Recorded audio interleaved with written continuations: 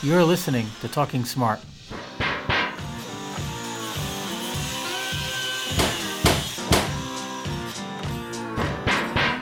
The official podcast of the International Association of Sheet Metal, Air, Rail, and Transportation Workers.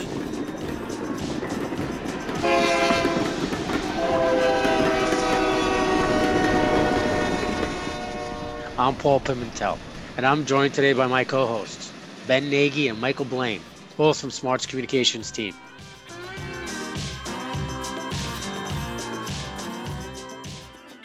Welcome to the 8th episode of Talking Smart. Each month, we bring you news, guests, and discussions of interest to Smart members and working families across the United States and Canada. This episode is the first of 2 special election broadcasts. But before we get to that, we have Ben Nagy as our new co-host here on this broadcast. Ben, why don't you tell us a little bit about yourself?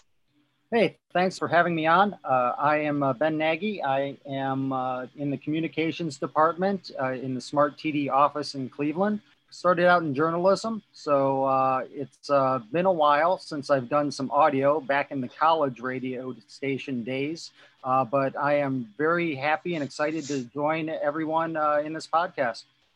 So Ben, you're from Cleveland. What's it like to be a Cleveland sports fan these days? Well, it's about like the weather is out here, gray, depressing, with maybe a slight tinge of optimism every 7 or 8 days. The Browns look okay, but they haven't really played anyone. So we'll see what happens there. We're going to lose our best Indians player, Francisco Lindor, but we're used to that because, heck, we lost LeBron James twice. So there we go. Gray and dreary with a hint of Mayfield. There you go. There you go. There you go. Well, you know, myself, at least, I can't speak for Mike. Mike's from Seattle. They don't have much of a sports history there yet. But I know being from New England, you know, we're so used to winning. That we kind of forgot what it's like to be a city like Cleveland. So we might be learning that in the next couple of years as we rebuild. But it's good to have you on the broadcast. Look forward to doing more of these with you closely in the future. And welcome. Thank you. Thank you. So, hey, our first guest today is Jeff Proffitt. Jeff has been a member of Local 88 in Las Vegas, Nevada for 28 years. He started out as a member in 1993. He's also currently serving as a business manager at Local 88. Brother Proffitt is currently running for the Clark County School Board as a trustee from District B. It's a big position with one of the fastest growing school districts in the country. So a lot of you know, everybody goes to Nevada for vacation, playtime, whatever it may be. And there's a saying there in Las Vegas is that what happens in Vegas stays in Vegas. Well, today we're not going to be doing that. Jeff's going to be telling us all about what actually does happen in Vegas and what's happening with this race in Clark County, Nevada. You know, the thing about running for school board is this is really a boots on the ground situation where Jeff is, you know, starting from scratch, and he's doing his best to network and make some outreach with the community in order to, have a successful campaign. You know, people might scoff a little bit at the idea of, oh yeah, school board, but it's a very important position, especially in an urban area like Las Vegas. As you mentioned before, it's fast growing.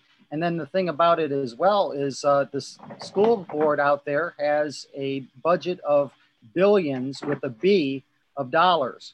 So that's one thing to keep in mind. And, school board is an influential position out there. They make a lot of decisions about capital spending, big construction projects, project labor agreements, all that sort of stuff.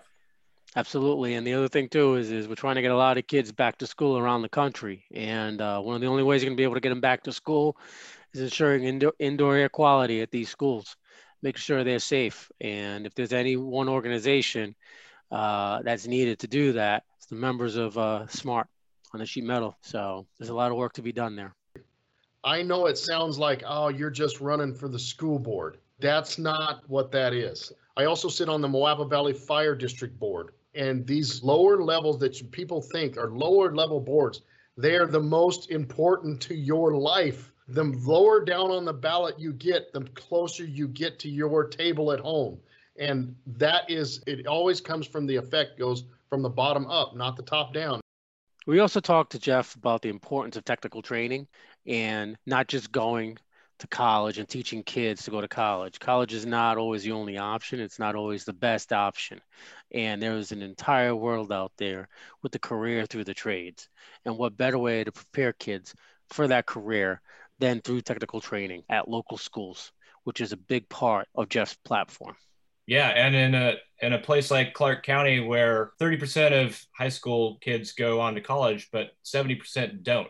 So what are we doing for all of those other kids? Exactly. That is the platform. We always used to focus on this type of education in high schools, but we can't do that. The younger that we can start this, the better. But I feel our success in Clark County has been that we started in the third grade, that we showed up to schools in the third grade. When we show up with a virtual welder in the third grade, these kids light up.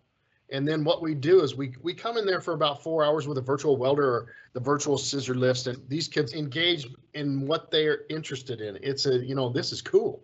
We're going to give them an assignment, and it's going to include math. We're going to show the students that you have to pay attention in your math class. You have to pay attention in your science class. In addition, listen for the open mic segment with General President Joseph Sellers at the end of this episode. He responds to a question from a member about local elections.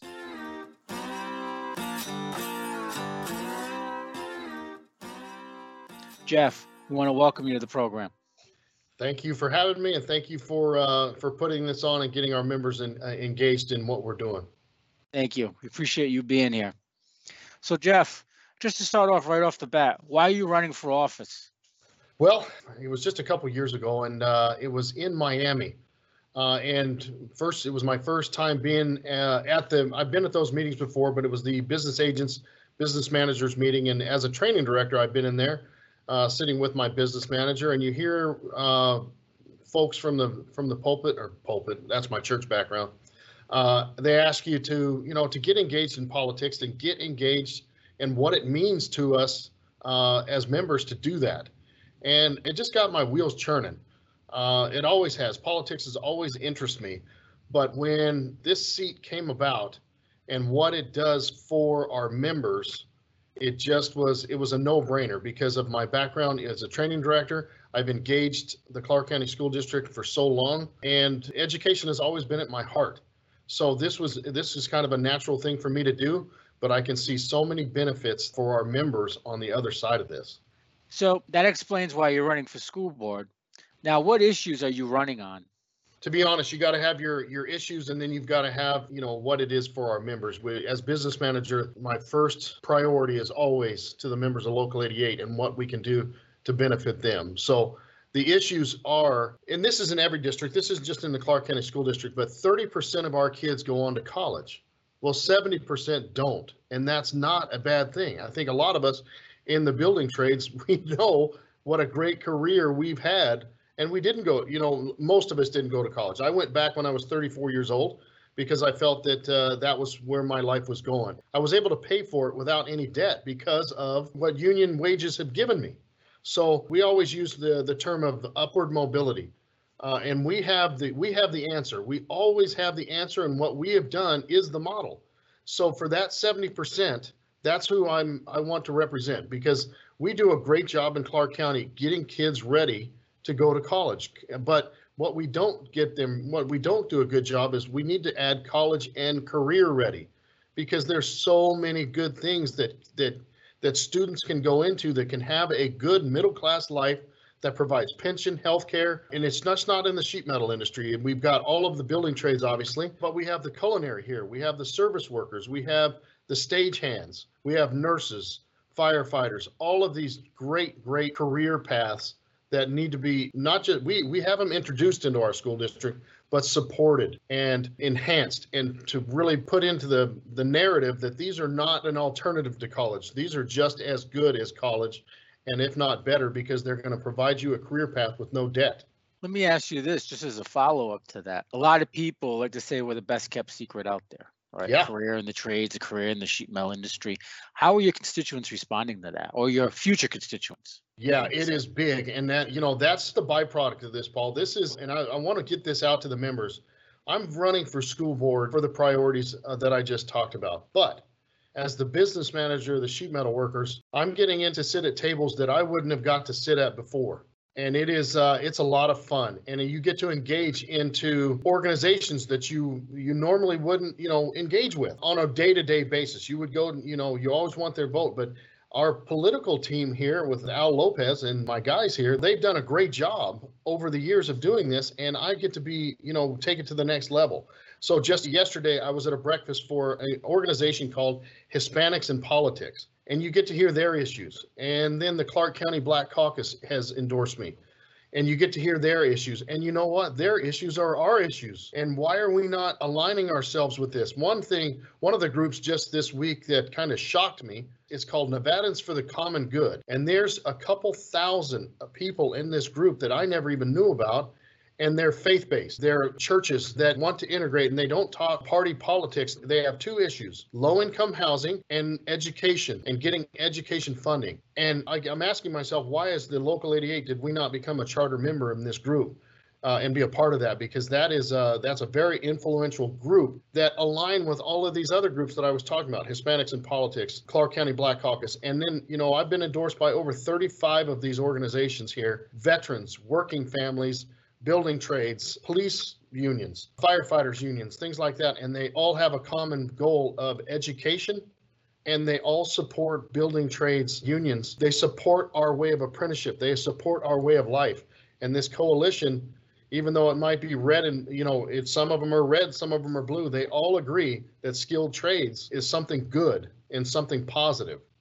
Let me ask you this question, just to throw this out there. What are you up against? Who are you running against in this election? That's the $1 million question. If anybody has seen my social media, especially Twitter, this is what's tough about politics, is that you're going to go up against people that only have their self-interest at heart. They don't have the community at heart. And that's what my opponent is. She is a QAnon conspiracy theorist. I'm running for a nonpartisan race. And I really enjoy being that nonpartisan, that you can go in and talk about subjects like skilled trades, education, things like that, and everybody's going to listen to you. But my opponent has chose to go down a road of conspiracy theory. She claims that she's a Republican. She is not a Republican. All of us know that we have Republicans and they have their values, and we may disagree with their values, but they have their values. They're good people. They're family people. And at the end of the day, they're Americans. This is not what we're about. This is the slums of politics, and for some reason, whether the good Lord put this in front of me, and this is what we have in front of us. But what I'm really liking about what we've done in our campaign and in Clark County as a whole, I was born and raised here, and people know me. People know my dad. My dad was a Baptist minister. They know the prophet name, and they know the character that goes behind that name. And she's tried to attack it, and it came back on her. It's come back on her every time that she had tried to attack my character, attack conspiracy theories. She just moved here just a little over a year ago, but these off the wall, just crazy, the craziness that fuels what's going on in America right now, and it keeps people from having good, honest discussions. That's what she's about. I'm really happy with what we've done running a positive campaign against this. Didn't she at one time encourage people to not wear masks? She's encouraged people to not wear masks, that this is the China virus. She repeats everything that Trump says. She's put out a conspiracy theory that whoever's in charge is going to have a mass shooting in October to throw the election.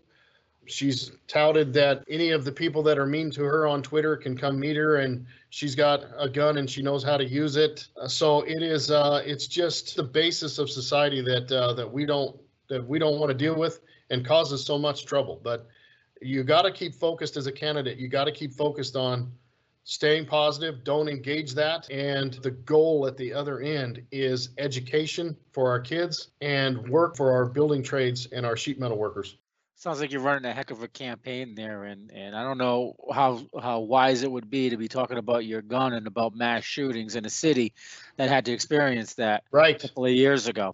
That's a big thing that that really backfired on her, because she tries to pivot every now and then. But on October 1st, just a few days ago, we all have to be reminded of what happened that day, and we lived through that day. And the reason why our governor is in place is because of the way he responded that day. As bad as that day was, it really brought us together as a community. And for somebody to have that kind of outsider mentality that she's had, she wasn't here during all that time to see that struggle and to see that pain that we went through, and then to react the way that she does. It just backfires, but it backfires on her, and that's what's good about. We need to keep focused on the good that we have in our society, and it works against her. On a recent episode of the Break Time Breakdown, we were joined by Smart Local 2 brother Aaron Mays, where he talked about life as a sheet metal worker. For the past, 6 years or so, I've been doing the architectural side. Diving headfirst into the world of politics. A bunch of my friends got together over a little incident that happened here in our hometown and said, we want you to be the mayor. And offered advice to any other union tradespeople considering becoming public servants. You want to jump in this, don't think, I'm just some guy out here in a hard hat and blue jeans. Men in denim built this country. Men in suits have ruined it. Head over to www.smart110.org or search for us wherever you get your podcasts. Hey, Jeff, this is Michael. You mentioned that people know you and your family in Nevada. You've been involved with legislative issues and political campaigns in the state through your local for a long time. Can you tell us a little bit about your personal journey from SMART member in Local 88 to activist to union leader and now to somebody who's seeking elected office in your community? Yeah, so I'll try to keep it short on that one. But I was born, I'm second generation Nevadan. My dad was a Baptist minister right here in District B. But it backfires on her. And that's what's good about, we need to keep focused on the good that we have in our society. And it works against her. 19 years old, and I wasn't prepared to sit and do that. I wanted to get out and see some stuff. Well, there was a sheet metal worker in his church, and he said, hey, you need to go over here and see this. So my dad saw that I was a sheet metal worker before I did. And the minute I showed up on April 3rd, 1993, into that shop, I was a sheet metal worker. And he knew that before I did. And the interactions that he's had, it's just nice to see all of the people that he interacted with on some of these Zoom meetings. Some of them say that I look like him. It means a lot to me. But I was a pre-apprentice for 2 years, and then I got into the apprenticeship in 1995. It was a 5-year program then, and I graduated in 2000. And I was mainly a kitchen guy, food service. So I was a stainless steel welder, finisher, polisher, things like that. And in 2005, a man by the name of Dan Rose said, hey, why don't you come teach the stainless welding class? And from then, I kind of knew what I wanted to be. And in 2009, I became a full-time instructor. And sheet metal has always offered me something more and to satisfy what I wanted to do. It always is good, even now, to go back over there in those classrooms and do what I enjoy doing. And then in 2014, Dan Rose retired and I became the training director. And then in 2017, I ran for business manager, and here I am. But what I've known through all of that is how important political engagement is. These people are making decisions daily on our work, our way of life, our families' issues, our education, everything. It's one thing to be the lobbyist, and I've been a lobbyist for a long time. It's one thing to be the lobbyist. It's a completely different show when you're the candidate and you're the one in that seat making that decision. That's really the reason why I decided to go ahead and run, is because, in the school district, we would always try and get our apprenticeships in there. And, the leverage that the school district can have in giving students upward mobility by the money that they spend and dictating that says you're going to have a certain percentage of apprenticeship on every construction project. In classrooms, our curriculum through our MC3 program through the building trades. I see so many school districts using that, we don't. And I really want that being, I want to bring that and integrate that. And we would get about 90% of the way there, and then for some reason it would be pulled back. But as a trustee, that being pulled back that's a different story now. Now I can be the one pushing the agenda from the inside. So speaking of that, pushing the agenda from the inside, the connection to labor issues that might face a K-12 school board might not seem as direct as some of these other labor issues that would come up at the state level. What sort of labor issues would you keep in mind as an elected school board member?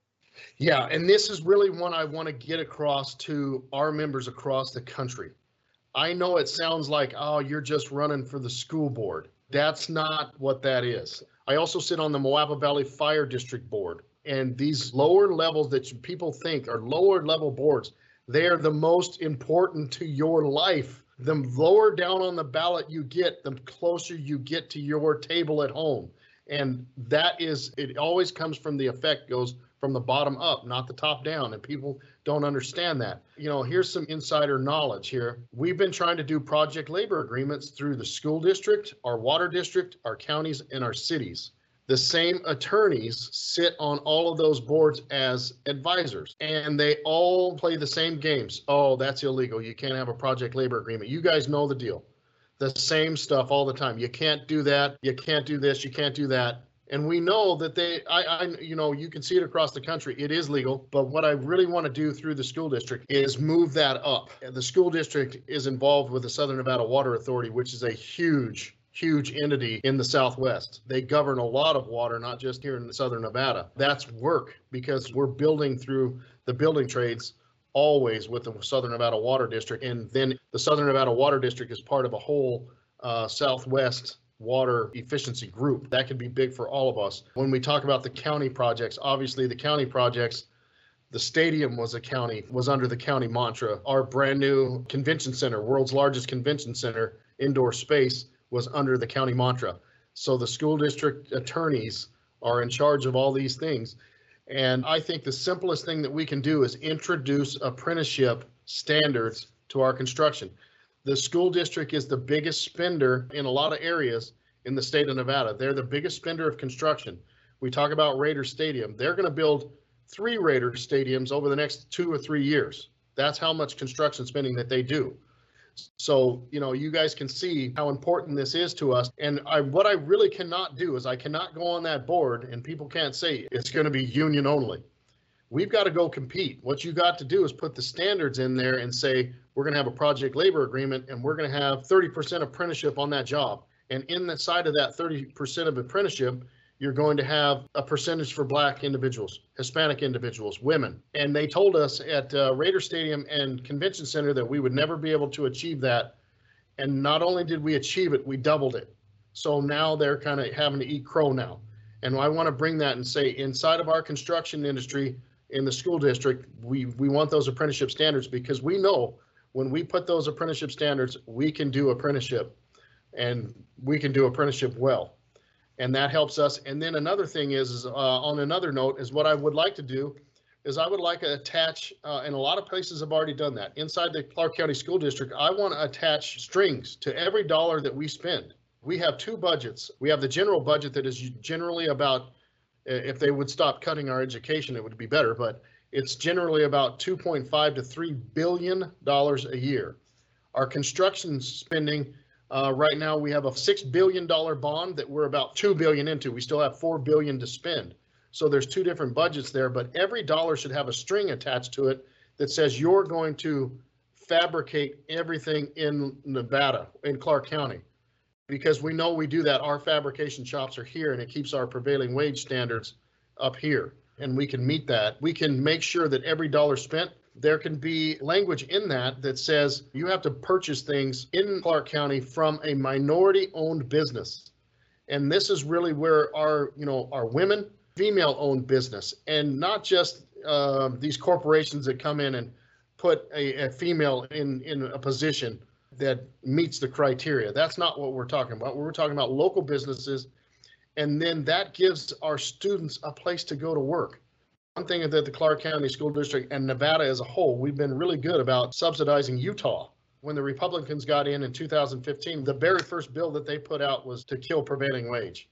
And we nicknamed it the Full Utah Employment Act because you get outside contractors come in and they can't track anything about them. You know, not to knock on Utah because they've got good people there, but these are our tax dollars that need to be spent on our students. And again, upward mobility. Give our students when they graduate, if we're going to train them the way we want, give them a place to go to work and give the Black community a place where they can have young kids see people in leadership owning businesses and give them a place to go to work when they're done and being trained off. It's an issue about equality and equitability. And we have the power to do that through our school district. And right now we're just not using it to the full power that we can. So it sounds like the school board is not only a vehicle for investing in education and deciding how that happens, but also, you're saying, investing in the entire community, right? Yes. Local sourcing and sort of making sure those dollars are investing in kids and schools, but it's really money going into the whole community. Absolutely. And it's like we said, if it happens in the school district, because the school district is the biggest, they're the biggest property owner, they're the biggest construction spender. If it happens in the school district, it's going to happen on everywhere else. Even in private industry, it's going to happen.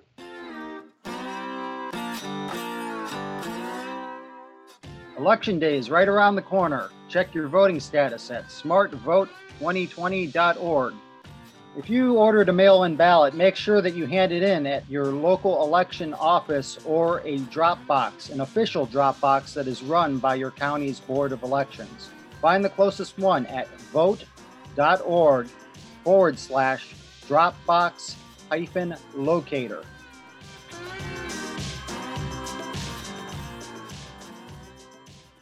Hey there, Jeff. Ben Nagy from the TD side. Wanted to thank you for appearing on the podcast, and thank Paul and Mike for letting me help co-host. So, I mean, the school district is a massive. I mean, you're serving about 320,000 students, and as you said before, it's a budget of approaching $3 billion. Now you're the business manager of Local 88. Obviously, as a candidate and as a business manager, you've been pulled at both ends right now. And you've also served as your local's JATC coordinator for about 4 years. What lessons have you learned, and what insight have you gained from the experience kind of being pulled at both ends, as a union leader, and how were those kind of translate over to the school board? We really want to push our members to do this, and I don't want to discourage them from doing this, but I want to give you some tips of what I've learned through all of this. Is first and foremost, you got to have your family life in order, and I don't mean you being the boss and all that kind of stuff. They've got to be on board. Full buy-in. My wife is a special needs school teacher, and she sits on the governor's board for special. It's a special education board and advisory board to him. She sits on that board. So this is near and dear to our hearts as a family. First, you've got to have that support at home.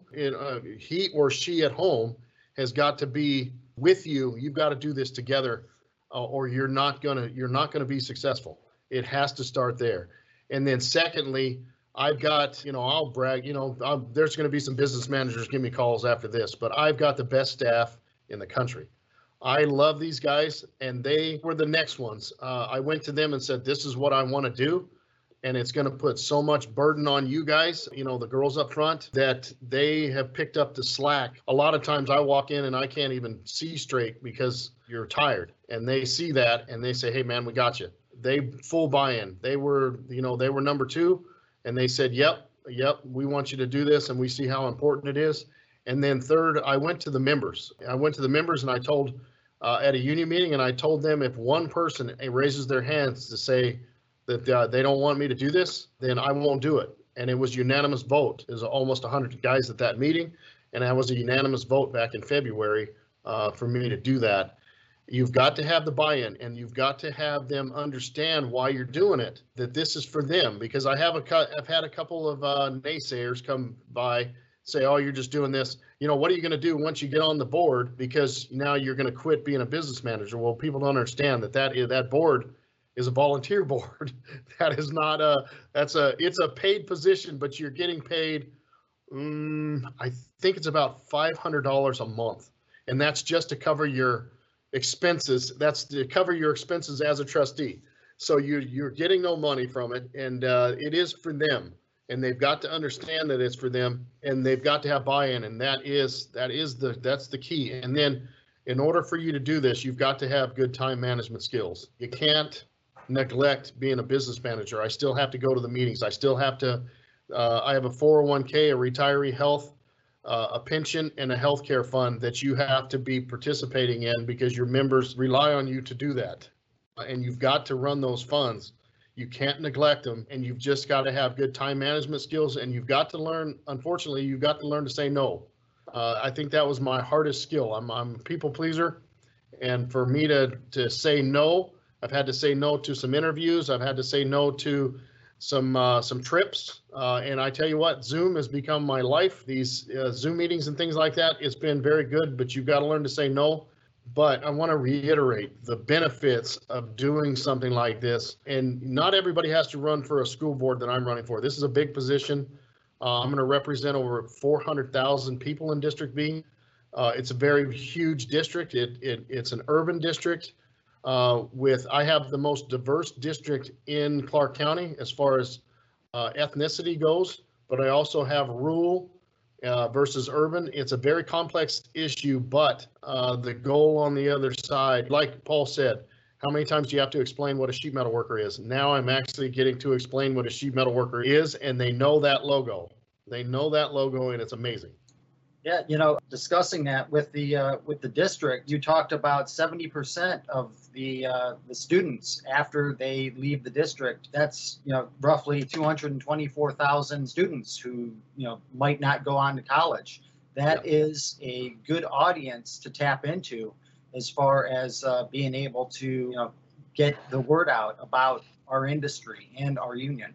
And it does. What we've got to change, and we have, and I tell you, my mentor was Dan Rose. A lot of people know him, and he was, just a great sheet metal worker. He was one of the best training directors in the country that really pushed the training industry, I guess, the training side of us, just pushed that into places that we are still benefiting from today. I mean, he was a great guy. He's the one that always kind of pushed me into this kind of, hey, you're either at the table or you're, on the menu, that kind of thing. So it's better to be at the table.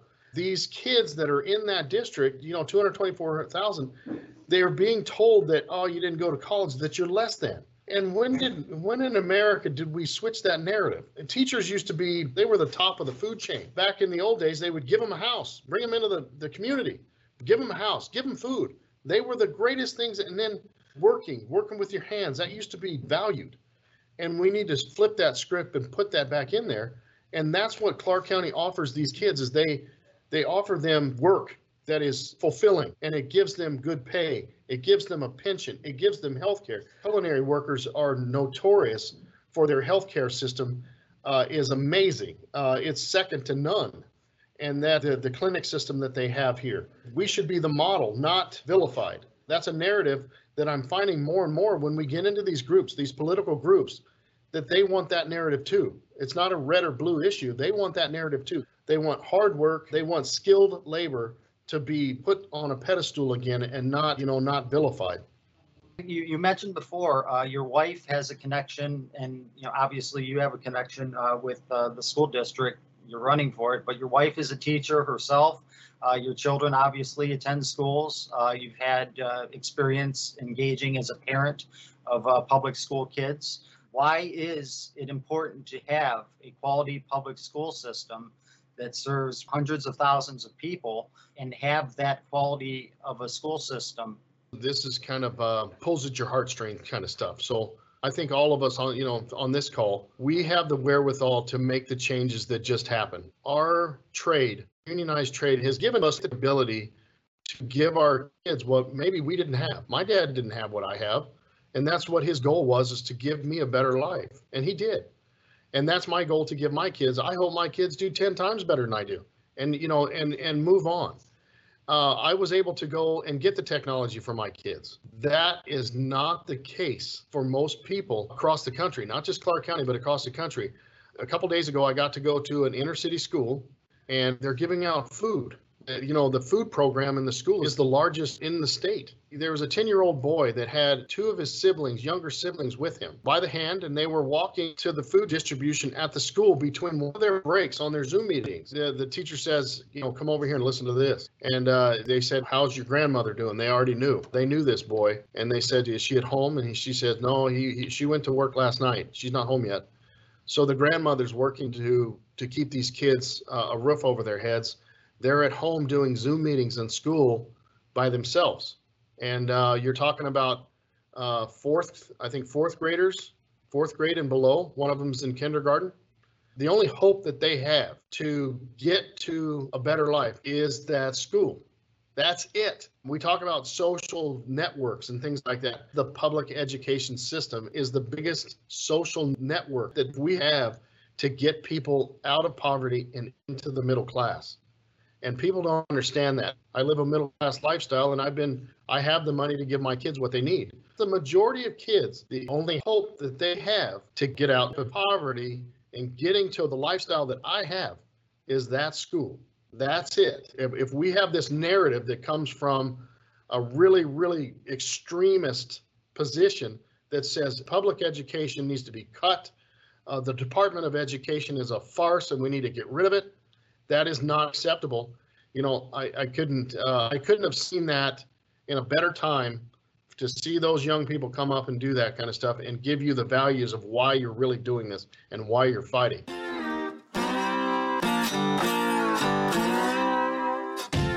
You're listening to Talking Smart. Mobilize, organize, unionize. Do you have story ideas or have a question for the General President or union leadership? Call us toll-free at 844-984-0947 with your questions or ideas. Once again, 844-984-0947. Hey, Jeff, so you kind of touched on the importance of technical training earlier a little bit, but I'm just wondering in the context of, you know, we're in a time when a lot of young people are facing crushing student loan debt, and more attention is being paid to the trades and technical training programs as pathways to great jobs where you can get paid while you learn and start a career with zero debt. Can you drill down on that a little more, on the importance of technical training, and how much is that a part of your platform and sort of what you're talking about out there on your campaign? That is the platform. I'm just kind of speaking to the choir right here.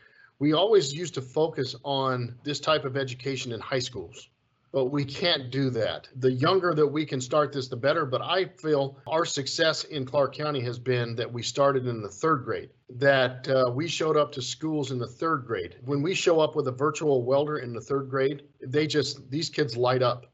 And then what we do is we come in there for about 4 hours with a virtual welder or the virtual scissor lifts, and these kids engage in what they are interested in. It's this is cool. So when we're in the schools and we have the student engaged, what we do with them is once they're engaged and they see the virtual welding and they see the virtual scissor lifts and everything that we do in our industry, we say, here's an assignment for the next time we come back. And we're going to come back in, say, a week or two. We're going to give them an assignment, and it's going to include math. We're going to show the students that you have to pay attention in your math class. You have to pay attention in your science class. In order for these skills, we know that our skilled trade is getting more technologically based. We're keeping up as skilled tradesmen that we are, even as 47 years old that I am, that we've got to keep up with that. And these young students in the third grade see that they've got to learn this in order to be this. And it's not just us. It's always devastating to the building trades when the firefighters show up with their trucks, because all the young kids want to see the trucks instead of, what we have. But they do it too. They work alongside with us and they understand, they show them, they give them assignments that fire science is what they're going to have to learn. And this is why you pay attention in school. And once you engage these students based off of what they want to be or what they could be, now they see that you need to pay attention in math, science. And one thing that we try and really get across is the English and reading, writing. Everybody in our trade knows how detailed our plans and specs are these days. And then the technology to get the plans and specs. We're all doing it through iPads and electronic devices now. And what we do with Navis, Revit, CAD, things like that. That is all interesting to these kids. And when you show them these things, they just eat it up. And this is, like we were talking about with equity, this is the equalizer. This is what can take a young person from being raised in a home where they don't have much, or if they don't have a home at all, to say, if you buckle down in school and this is what you can do, this is what you can be, and you can bring yourself and your family out of poverty. Jeff, I got a question for you. There are almost 19,000 local communities across the United States right now, and we've got lots of members, probably living in about 95% of them. A lot of them are ingrained in their community. A lot of them have people that look up to them in their community. What kind of advice would you have for them to get involved? I would say to find what your passion is. That's one of them. Find what your memberships need. Your memberships need you to show up to the meetings. And remember, it doesn't matter how small or large. You don't have to run for U.S. Congress right away, or even if that's what you want to do. Go to a town board meeting. Show up. You don't even necessarily have to run for these positions. Show up to your town board meeting and find out what their issues are. And if you're a member, get the support of your union. I don't see too many business managers are going to tell you not to go, and tell them, hey, we're going to show up. You've got to show up and show them that you're going to do the work. I mean, it's one thing to show up to one meeting a year and, get up to the microphone and blow up the meeting. It's another thing to give good, insightful issues under public comment, and then show up to the, if there's a food bank, Christmas toy, show up and be there, and then engage yourself. And once you start doing that, you're going to learn that you have the skills to do that. You have the skills to sit up on the podium and make decisions. This is not easy. I'm not going to sugarcoat to say this is easy. You've got some public scrutiny that's going to come your way. You've got to be able to take public scrutiny, and you've got to have some thick skin, because there are some very dirty people out there. But the benefit to the membership and benefit to us is tremendous. You've got to do this. It is the only real way to make change. We can always advocate from the outside, but once you're on the inside, you've got to, buckle down, and you can make the decisions. You can be the change agent. One last question, Jeff. And we really appreciate your time. You're giving us a heck of a lot of good information here. One thing that we've noticed is in the last couple of days, the President of the United States has been tweeting at and complaining about the governor of Nevada, complaining about Nevada and about ballots, saying that trying to cast doubt on the integrity of the election. What can you say about Nevada and the electoral process there, that ballots are going to be safe? Yes, Nevada has been a leader in elections for a long, long time. We were one of the first to go to the digital machines. We have had no signs, nothing credible over decades of voter fraud. Or in fact, our Secretary of State is a Republican, and she doesn't agree with anything that is coming out of the Trump campaign, because she's got integrity. This isn't a Democrat-Republican issue. To question a state's integrity that has had no signs of that is it's kind of low. One thing I'll say is that we have had mail-in balloting here for a long, long time. The only thing that has changed is that they are sending it to every voter. It's not mandated that you do that. It's just another option. And that's where the national narrative that is coming out of the White House is that they're making everybody from Nevada vote that way. That's not true. I will have my mail-in ballot in my hand, if not today, tomorrow. But I don't have to do it that way. I can show up. Every year we seem to open up voting a little more in Nevada, and giving the people the ability to vote and vote easier. We have same-day registration in the primaries. We have registration where you can register online. When you get a driver's license now, you're automatically registered to vote. So we're opening up the pathway to vote. In our last legislative session, if you meet the criteria, if you have paid your debt to society, if you've been incarcerated, you've paid your debt to society, you came out, you're not on probation, you have fulfilled everything that you legally have to do for your legal problems, you can now vote. We will have early voting, and we opened up more sites for early voting.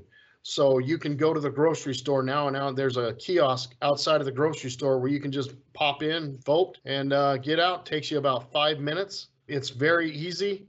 And then on election day, on November 3rd, we actually expanded the access points to keep social distancing and health in mind. We added quite a few more sites even on election day for those diehards that the old school folks that's the way they want to do it. Good for them. And we support that in Nevada. But for the Trump administration to come out and say that there is voter fraud or voter irregularities, absolutely not. There hasn't even been a case that they can point to that says that. And if they ever say that, they found them in the dumpsters, they found them in this, that's a hoax. That is not true. Our elections in Nevada the integrity is utmost, and whatever Trump puts out in the news is a bunch of garbage.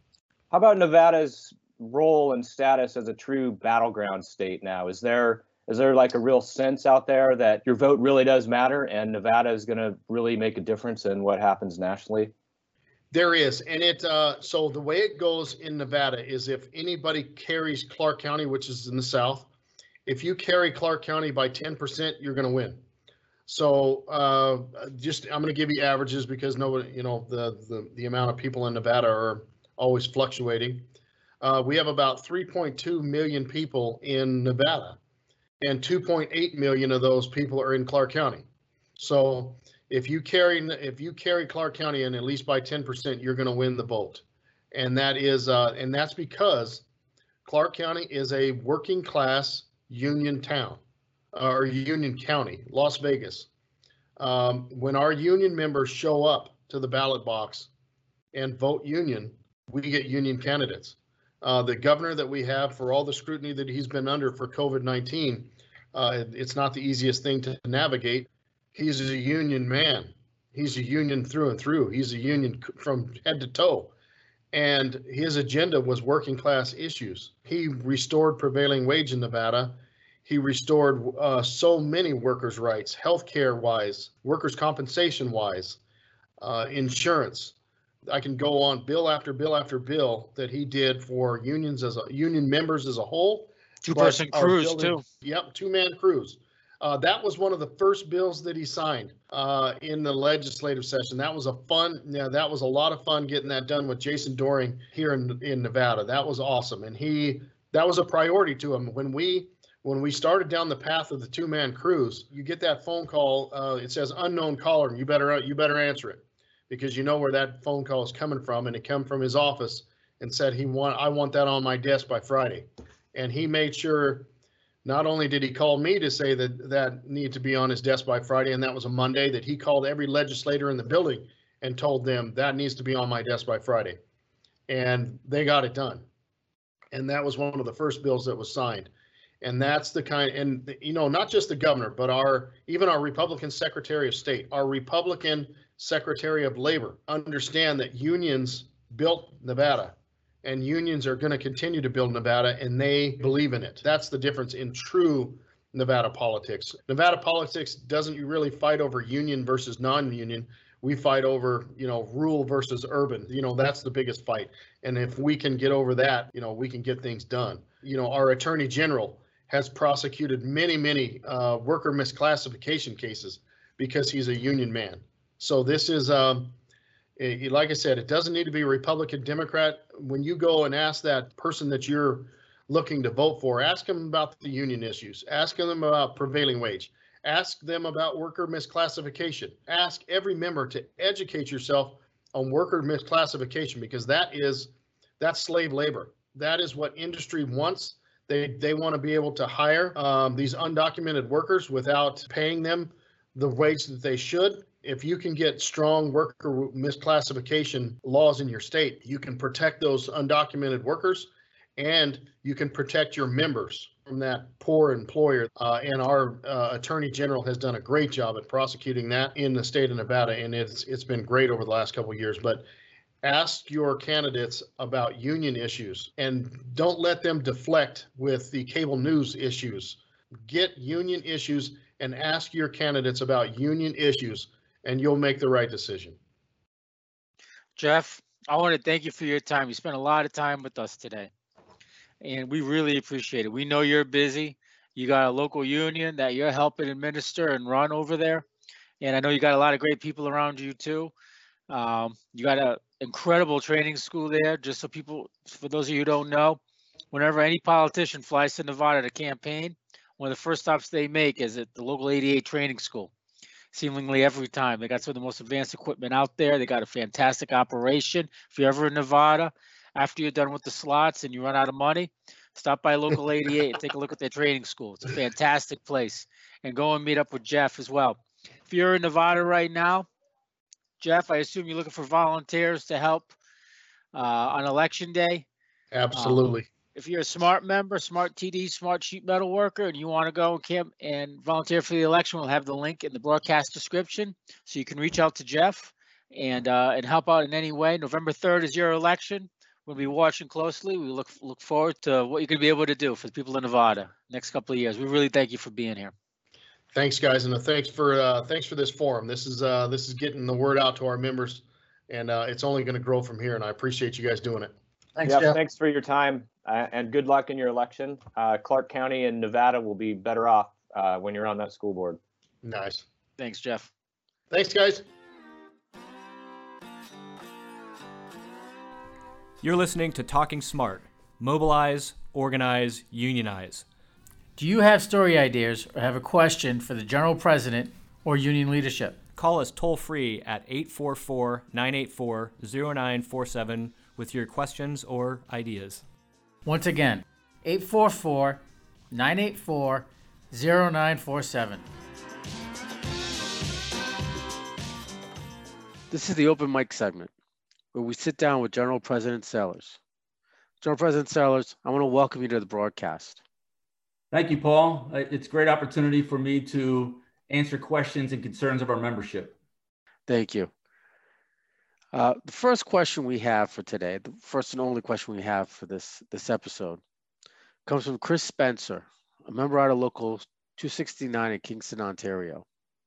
He asks, is anything being done or even considered to address local elections? He goes on to say, I know times are strange, but if the U.S. presidential election is able to go on without interruption, how are local elections being addressed? Well, great question, and thank you, Chris. I appreciate you for submitting that. In the States, there are a lot of coverage on the presidential, the Senate, and House races for this upcoming election. On part of your question, each locality has funding by state and local governments, similar to the elections in Canada and within provinces. These funds are intended to conduct elections and oversee them locally. Interestingly enough, after 2000 hanging Chad vote in Florida, the U.S. federal government provided periodic funding for elections with the Help America Vote Act of 2002.